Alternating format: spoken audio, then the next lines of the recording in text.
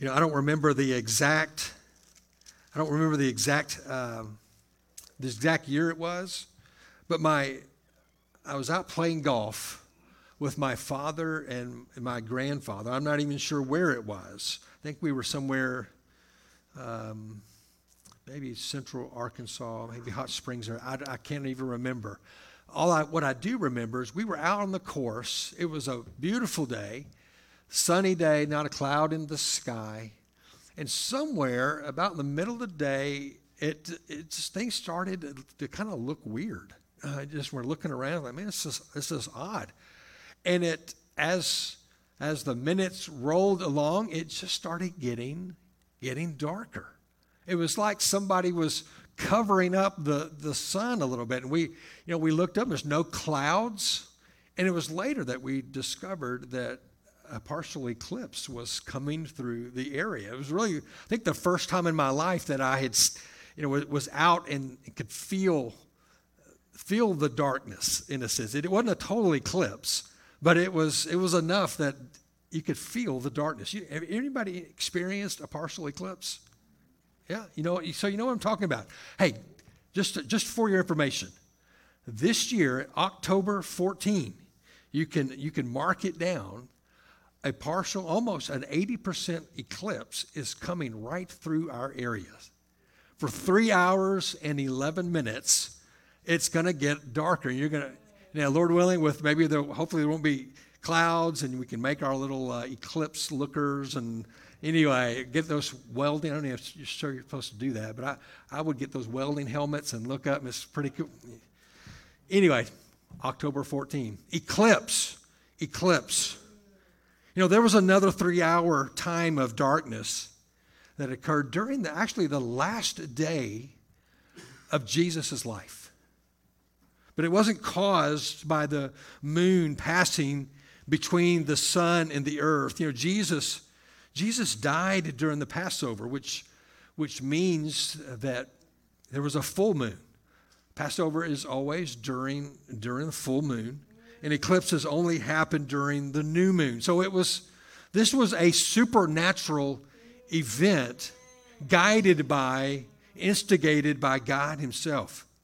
There's something unique and consequential and, yes, supernatural about the darkness at the crucifixion of Jesus. So what I want us to do, we're going to talk about darkness. We're going to look at the darkness, these 3 hours there at the cross. This is Palm Sunday, and leading up to Easter, we talk a lot about the cross and dying, and he plunged me and blood. It's like, why are we talking about all of this stuff?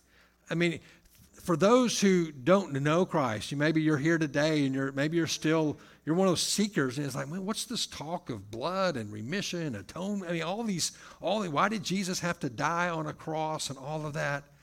I just want to encourage you and really all of us, just kind of step back a second and just listen to the text, listen to the account of Christ, and see the depths of, like what we sang about, the depths of his love and what he's done for us.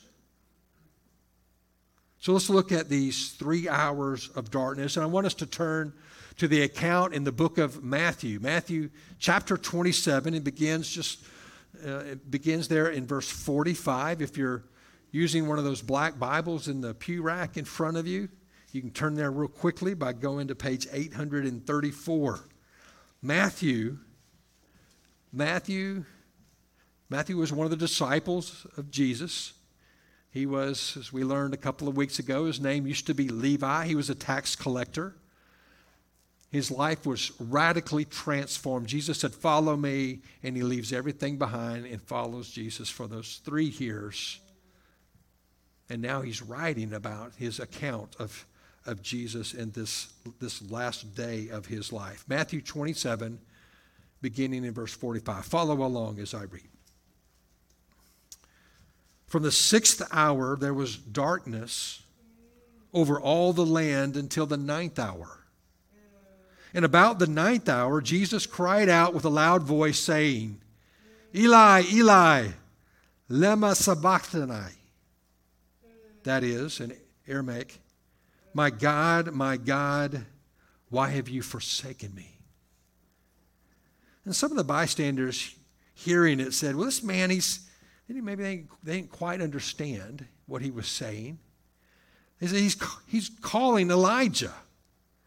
And one of them at once ran and took a sponge, filled it with sour wine, and put it on a reed and gave it to him to drink. But the other said, wait, let us see whether Elijah will come to save him. And Jesus cried out again with a loud voice, and he yielded up his spirit. In our passage, we first see a dark time, and it was a time of judgment.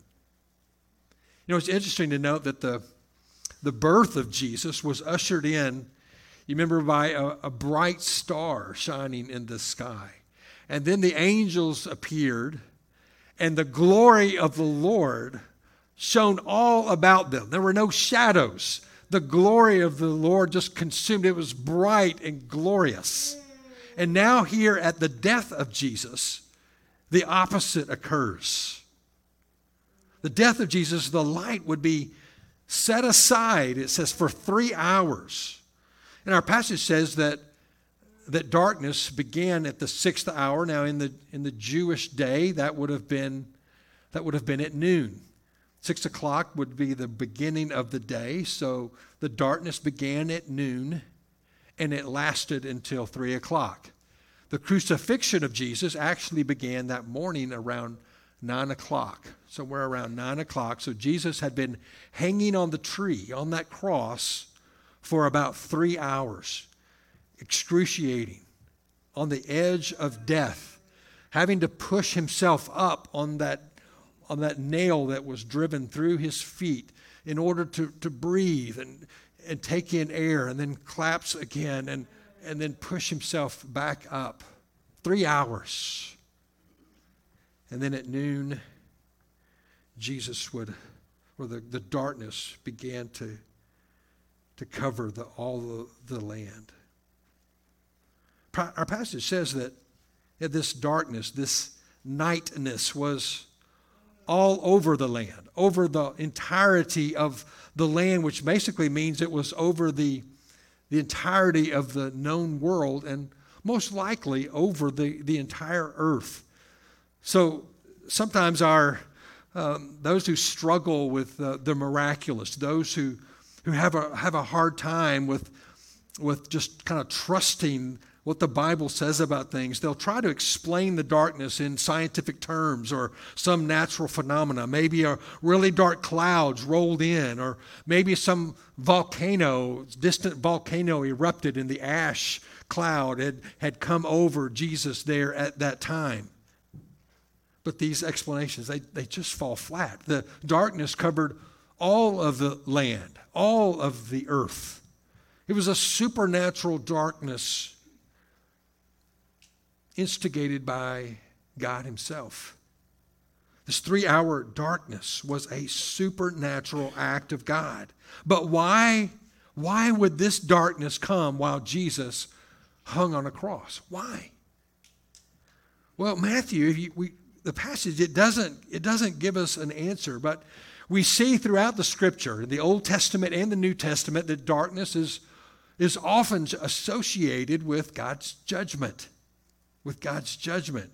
Jesus himself describes hell as a place of outer darkness where there's weeping and gnashing of teeth. John 3:19, and this is the judgment. The light has come into the world, and people loved the darkness rather than the light because their works were evil. Yet God's judgment, it's not falling upon Jesus. It's falling upon the sin that has been laid upon his Son. Jesus was bearing our sin. I want you to listen to these passages. 1 Peter 2:24. He himself, speaking of Jesus, he himself bore our sins He took upon himself our sins in his body on the tree, that we might die to sin and live to righteousness. By his wounds we are healed, or we have been healed. Hebrews 9:28. So Christ, having been offered once to bear the sins of many, to bear them, will appear a second time, not to deal with sin, but to save those who are eagerly waiting for him. Then we can go all the way back into Isaiah, the prophet Isaiah. Surely he has borne our griefs and carried our sorrows. Yet we have esteemed him. We think of him as stricken, smitten by God, afflicted. Jesus bore our sins. You know, in the Old Testament sacrificial system, God established a way for the people's sins to be temporarily taken away. They would offer a sacrifice. They would bring an animal, sometimes a pigeon, depending on how much a person, where they were financially. It could be a pigeon. It could be a lamb. Could be a bull. And they would bring this animal there to the temple to be sacrificed in their place. But before the animal was killed, the head of the household would put his hand on that animal.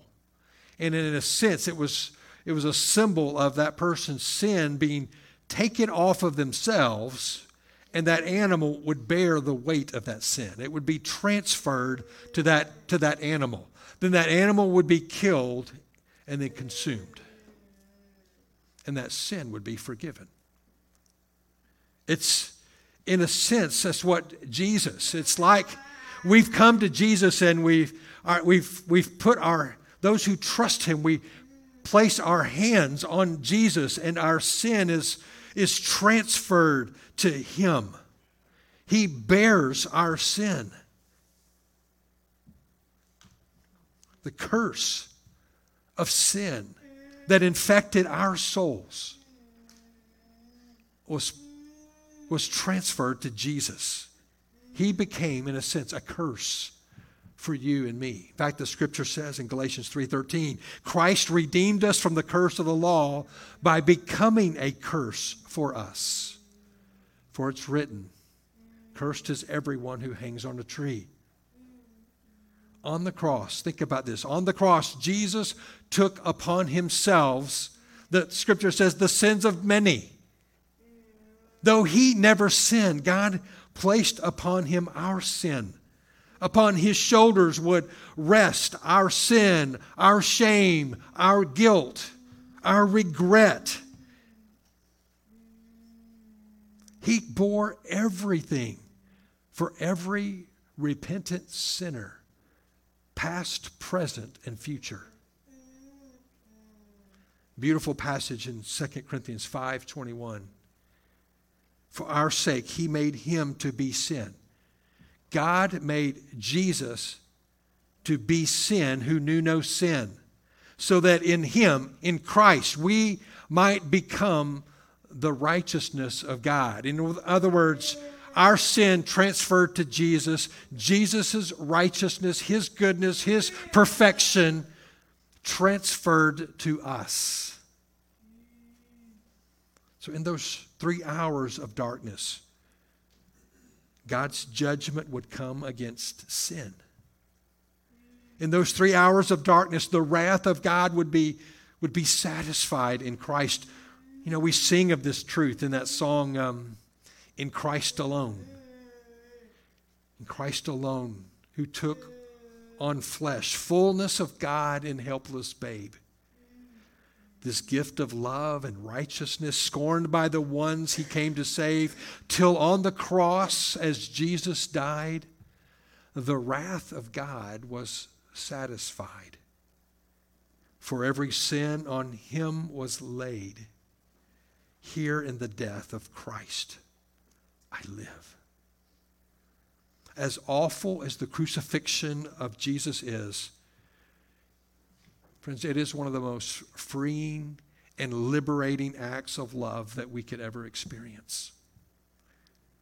Think about it for a minute. The justice, the punishment, the judgment that we deserved became,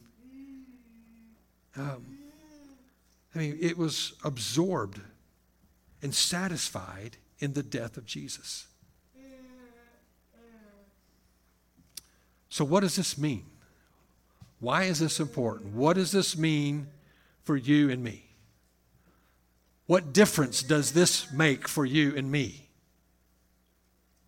Well, first, I think that if we truly grasp, if we begin to just taste a bit of what Jesus has done for us, the immensity of what Jesus has done for us upon the cross, I think what it would do is make us an incredibly grateful people. Just think a minute about your own life. Just maybe even just this past week. Like on a scale from 1 to 10, where's the needle of gratitude? Is it like over here? I mean, do you just go around just with a sense of, man, I'm just grateful, I'm thankful? Or is it just kind of over here, just kind of maybe off the E, but it's just barely kind of twinkling along? I looked up the synonyms for ungrateful, and here's what I found. Selfish, thankless, unthankful, careless, grumbling, ungracious, self-centered, John Mueller. I'm like, you know what? Some of these describe me. I'm sitting there reading, like, oh man, I started feeling conviction. In my own life, I find that, when I'm in a season of thanklessness, when I'm consumed with selflessness or selfishness, carelessness, when I'm griping and grumbling at things, my life, my circumstances, things at home, relationships, whatever, there's a chasm that's somehow formed between me and the cross of Christ. In a sense, I've lost sight. I've got these shades on, these dark glasses, and I'm unable to see the beauty and majesty and the glory of the cross of Christ and what it means for me. And friend, if you find yourself like that, if you look over your life over the past week or month or maybe months, and you go, man, I'm not a real grateful person. I'm a little more consumed with me than I am with others. There's not a lot of grace. I have to quit watching the news because sometimes I'm just, it just kind of gets you riled up. I'm like, man, it shows me, it exposes sometimes my own ungrateful heart.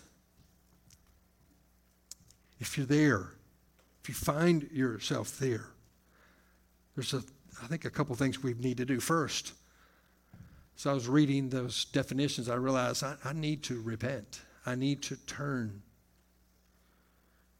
I need to recognize that my amnesia of the cross of Christ needs a course correction. Friends, how do you view the cross?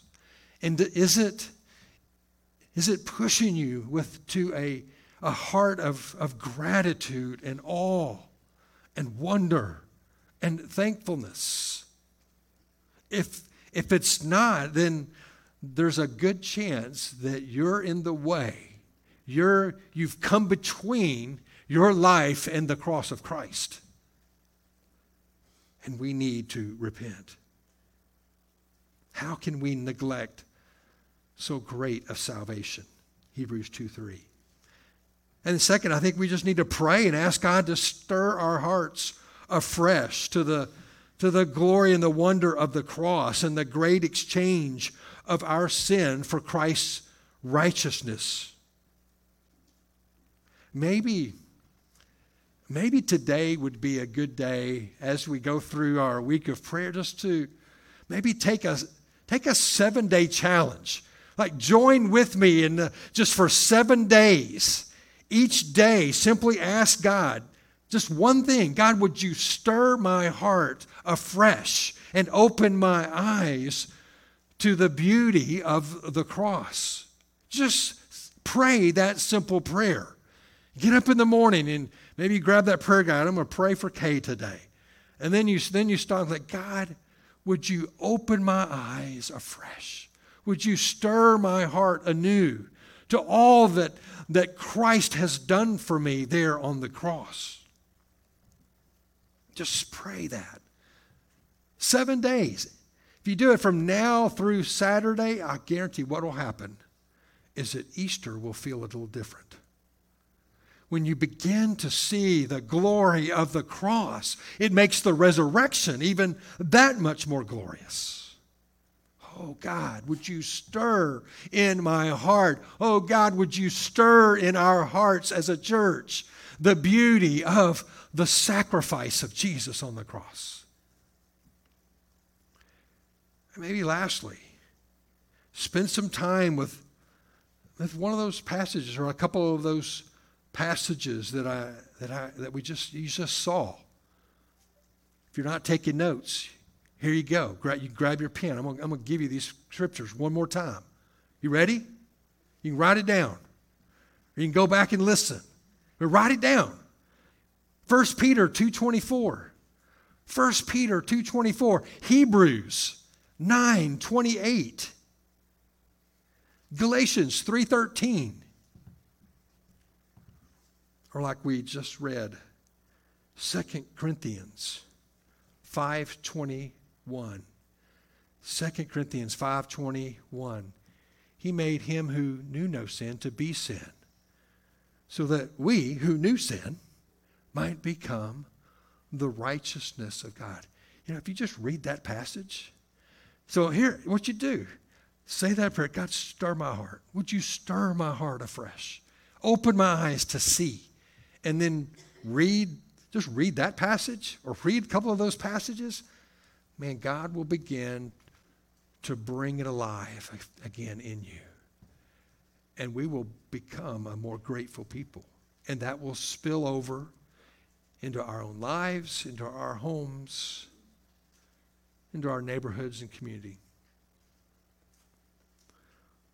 So what does that 3-hour darkness mean? It means that God's judgment was taken away from us. It was placed upon Jesus.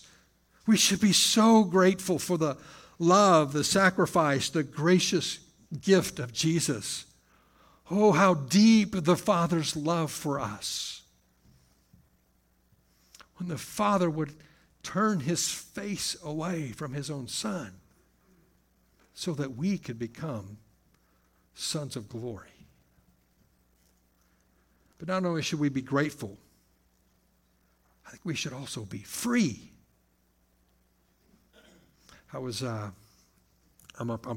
is just off the cuff. I remember seeing this on the news a couple of days ago. I think it's in Miami. There's a SeaWorld or something there. There's an orca whale.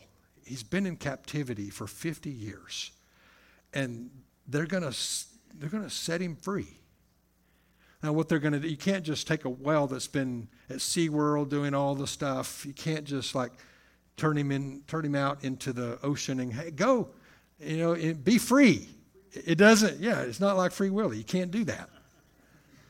And so there's this plan. They've got in part of the ocean. They're going to keep him in and help him and teach him, walk with him, in a sense, swim with him until he learns how to be what he's been created to be. And friends, when the cross and the blood of Christ is applied to our lives, we become kind of like what's going to happen to this orca. Well, we become free. Now, he doesn't just throw us off into the world and say, be free, be the way you've been created to be. No, what does he do? He puts his Holy Spirit in us because he knows we can't do this on our own. We're going to mess it up. He empowers us. He enables us. We're able to walk along with us, and he teaches us every day of our lives. And when we stumble, he lifts us back up. He says, okay, John, it's all right. Let me dust you off. We got this. Come on. It doesn't matter how bad things are. It doesn't matter the depth of our sin. It doesn't matter how confused we are about life and ourselves and our own identities or anything. It doesn't matter. He loves us unconditionally, and the cross has set us free.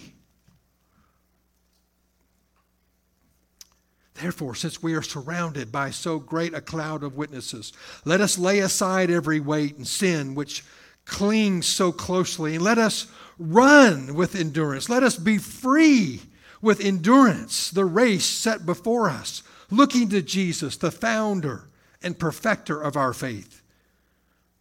Listen, who for the joy that was set before him endured the cross, despising the shame, and is now seated at the right hand of the throne of God.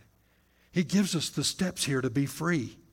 Just lay aside, push it away. When we tend to cling to the sin, we go back to it. We like that. We like the darkness.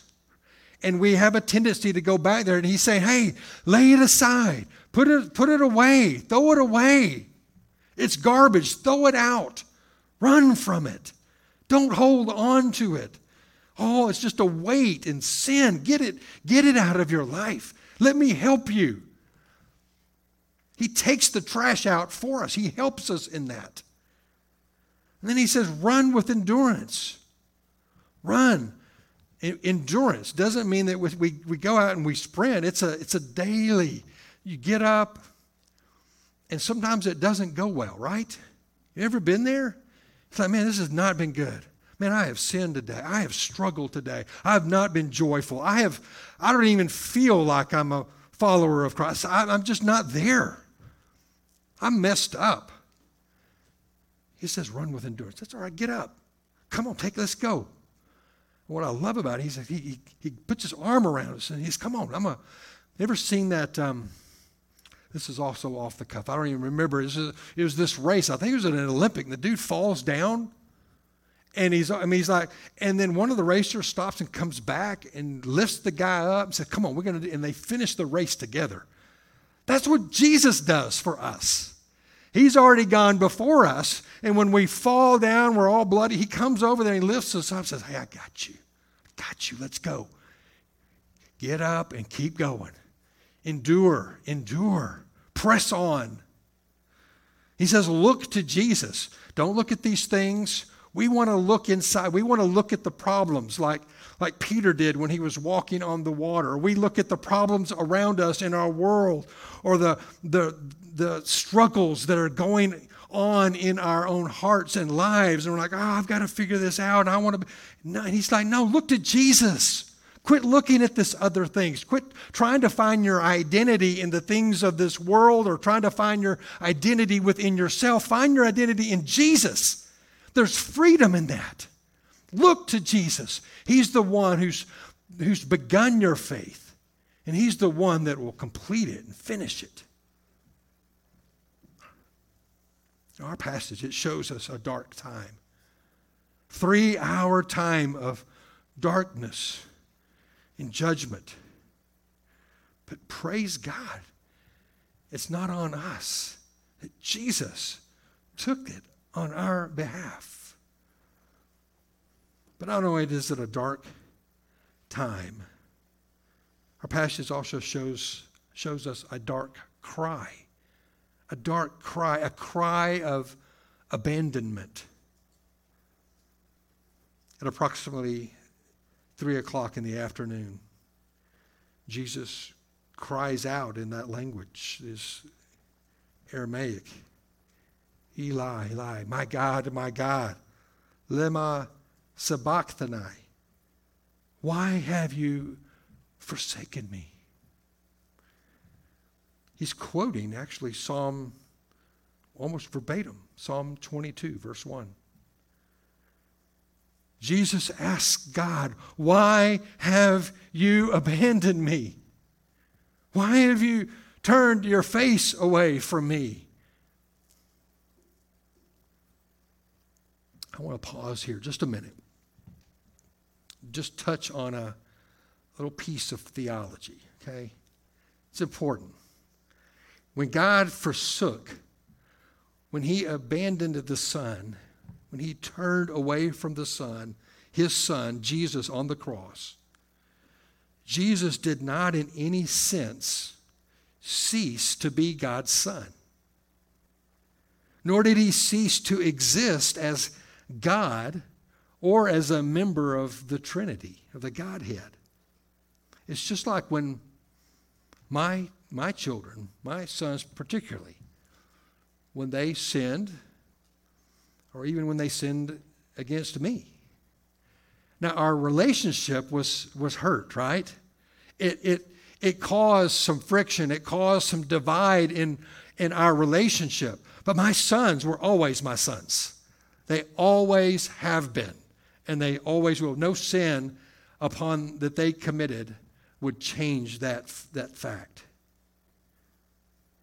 When Jesus took upon himself the sins of the world, 1 John 2:2, the fellowship and intimacy that he had with his heavenly Father was broken for a moment. Now, today people sometimes they get caught up in this trying to understand this mystery of the separation between God and Jesus, the abandonment that Jesus experienced. How can Jesus still be fully God and at the same time be sin? How can that coexist? When answering this question, these folks will try to make Jesus lesser than he is by removing him from the Godhead. Centuries and millennia, Christians have affirmed that Jesus is fully God and fully man, always has been. Trying to understand and explain this spiritual mystery outside of just trusting in the truth will only lead to a deconstruction of faith that moves to either heresy or to no faith at all. Jesus' greatest pain, his greatest agony on the cross, was not the nails driven into his hands or the loss of blood, the mutilation that he received by the scourging of a whip that had bone and metal, and it would embed into his flesh and be ripped out. Is awful and is painful. It was not the most pain that he experienced. It wasn't the deepest agony. Nor was it that crown of thorns that were driven into his skull. No, it was being consumed by our sins and losing the intimacy of relationship that he had experienced since all of eternity.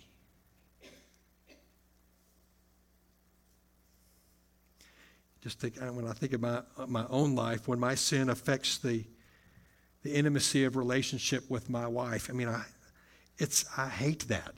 I mean, those of you who are married, when sin enters in and you feel that ick, that distance, that you know what I'm talking about. Am I the only one that ever? No. It's like and that's me, just one person. That's one relationship.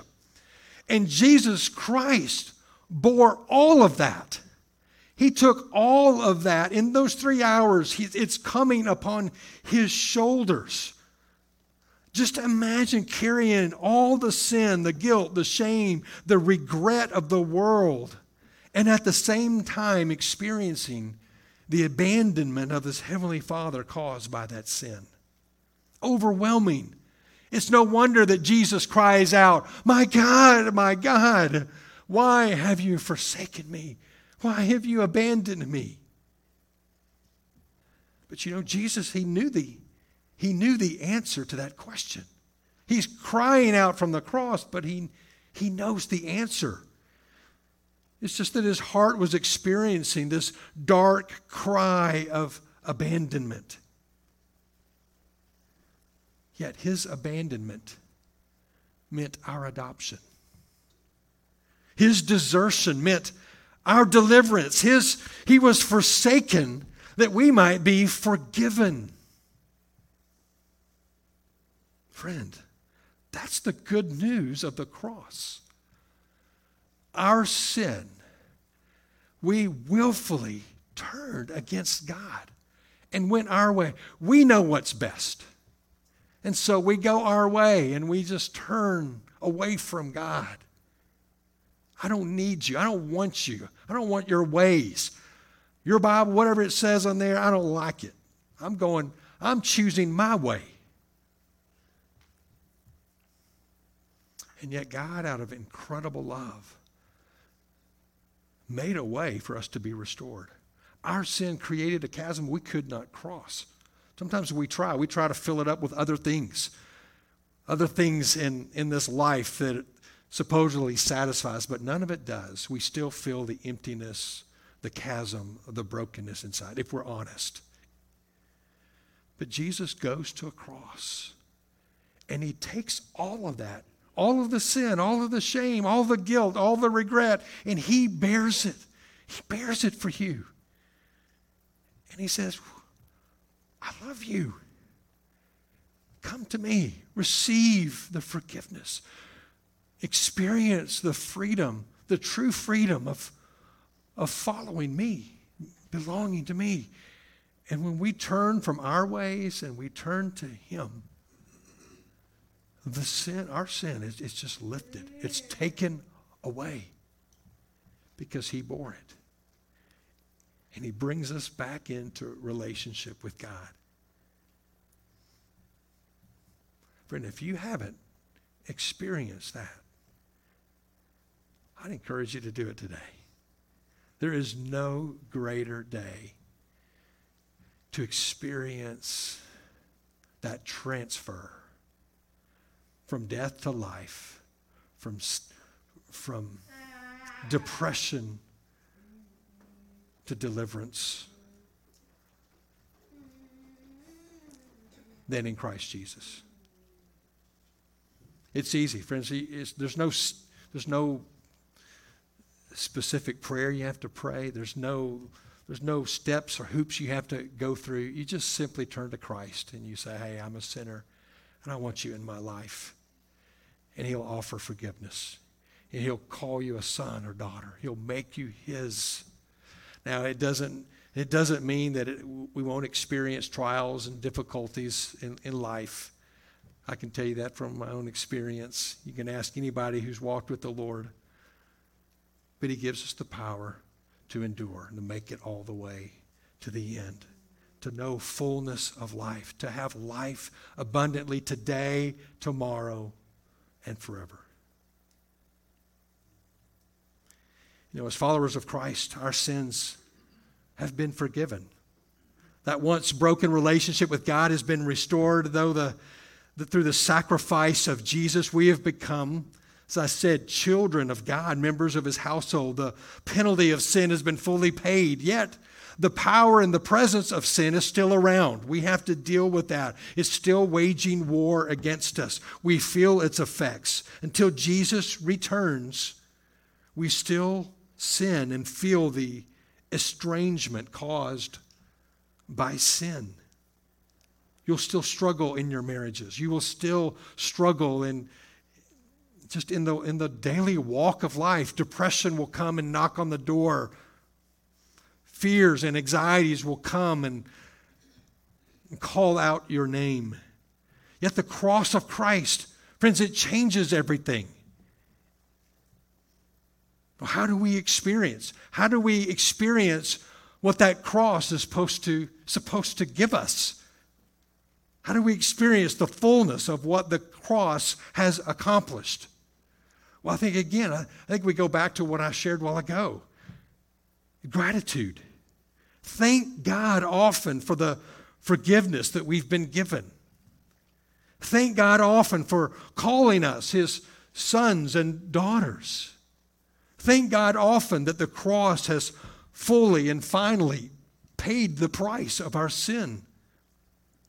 Thank God often that he has removed our sin as far as the east is from the west. Thank God often that there is nothing that can separate us from his love.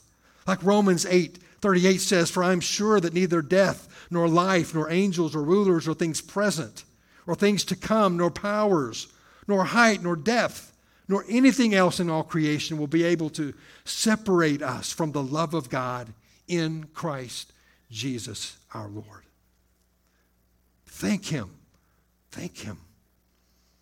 I think this second is just a daily walk, or just walking daily in repentance and faith. Sometimes we think of repentance and faith as something that we did when we came to Christ. It's that kind of that once and done. All right, now I'm good. I checked that box.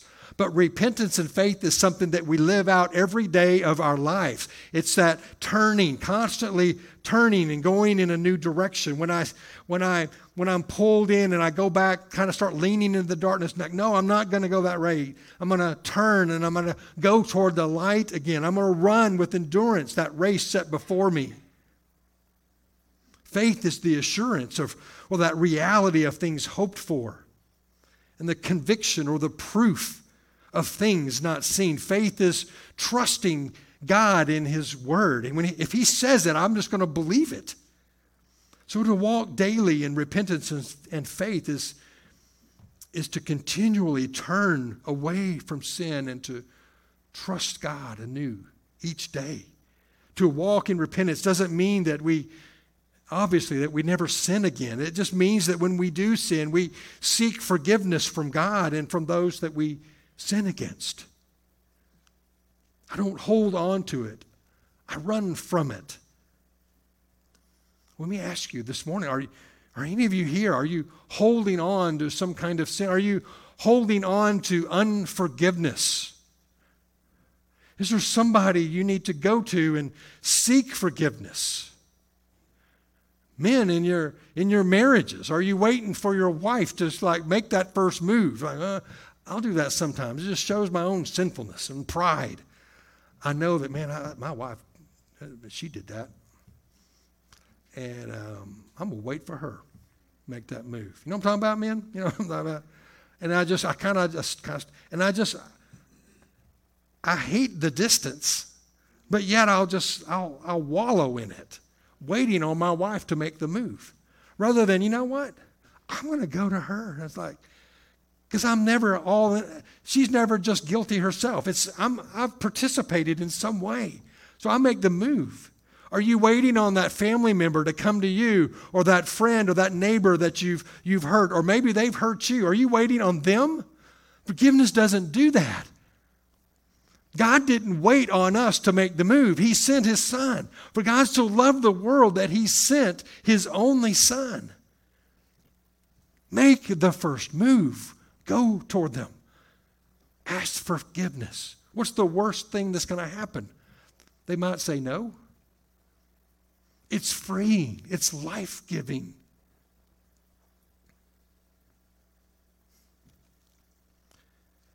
For 3 hours, darkness covered the whole land as Jesus bore our sins. He experienced the darkness of judgment so that we might know the freedom of walking in the light of hope and joy. That's what Jesus did for us. Jesus also experienced the darkness of abandonment so that we might know the freedom of walking in the light of forgiveness and restoration. What Jesus bore on the cross, it's to our glory today, tomorrow, next week, next month, next year, and forever. That's the power of the cross. That darkness, that 3 hours of darkness, should lift our hearts to gratitude and praise to God for that incredible gift. A gift that we did not deserve, but a gift that He was willing, out of love, to lavishly give to us. What a Savior. Oh, what a Savior. Oh, be thankful people, particularly as we get ready for Easter. Let's pray together. Father, it does seem a little crazy to think about a cross and to glory in a cross. Yet that cross and that darkness that covered the land was for our good. Jesus took the judgment. Jesus took the abandonment so that we wouldn't be abandoned. We wouldn't have to face judgment. We can walk in newness of life and experience all that it means to know God. Jesus cried out, my God, why have you forsaken me? God, you forsook him so that we might be forgiven. And then our passage says that Jesus, he cried out again. And in one of the other Gospels, we know that Jesus said, it is finished. It is accomplished. He has finished it. It's done. He's accomplished what we could not do. He yielded up his spirit. He gave his life willingly for us. Oh, God, that you would make us grateful people, people of praise, people of awe and wonder at the cross and the glory and the beauty of your love for us. Oh, God, that you would do that afresh in us this morning, in this hour, in this very moment. God, there's probably people right here hanging on, clinging to some kind of sin in their life. Oh, God, that they would turn loose and run to Jesus. God, there's some that are holding on to unforgiveness. Oh, may this be the day that they forgive and know freedom. God, and if there are some here, maybe some listening online that don't know, they don't have that relationship. Oh, God, would they say yes to Jesus today? We ask these things now in Jesus' name, the one who went to a cross on our behalf. We pray in his name. Amen.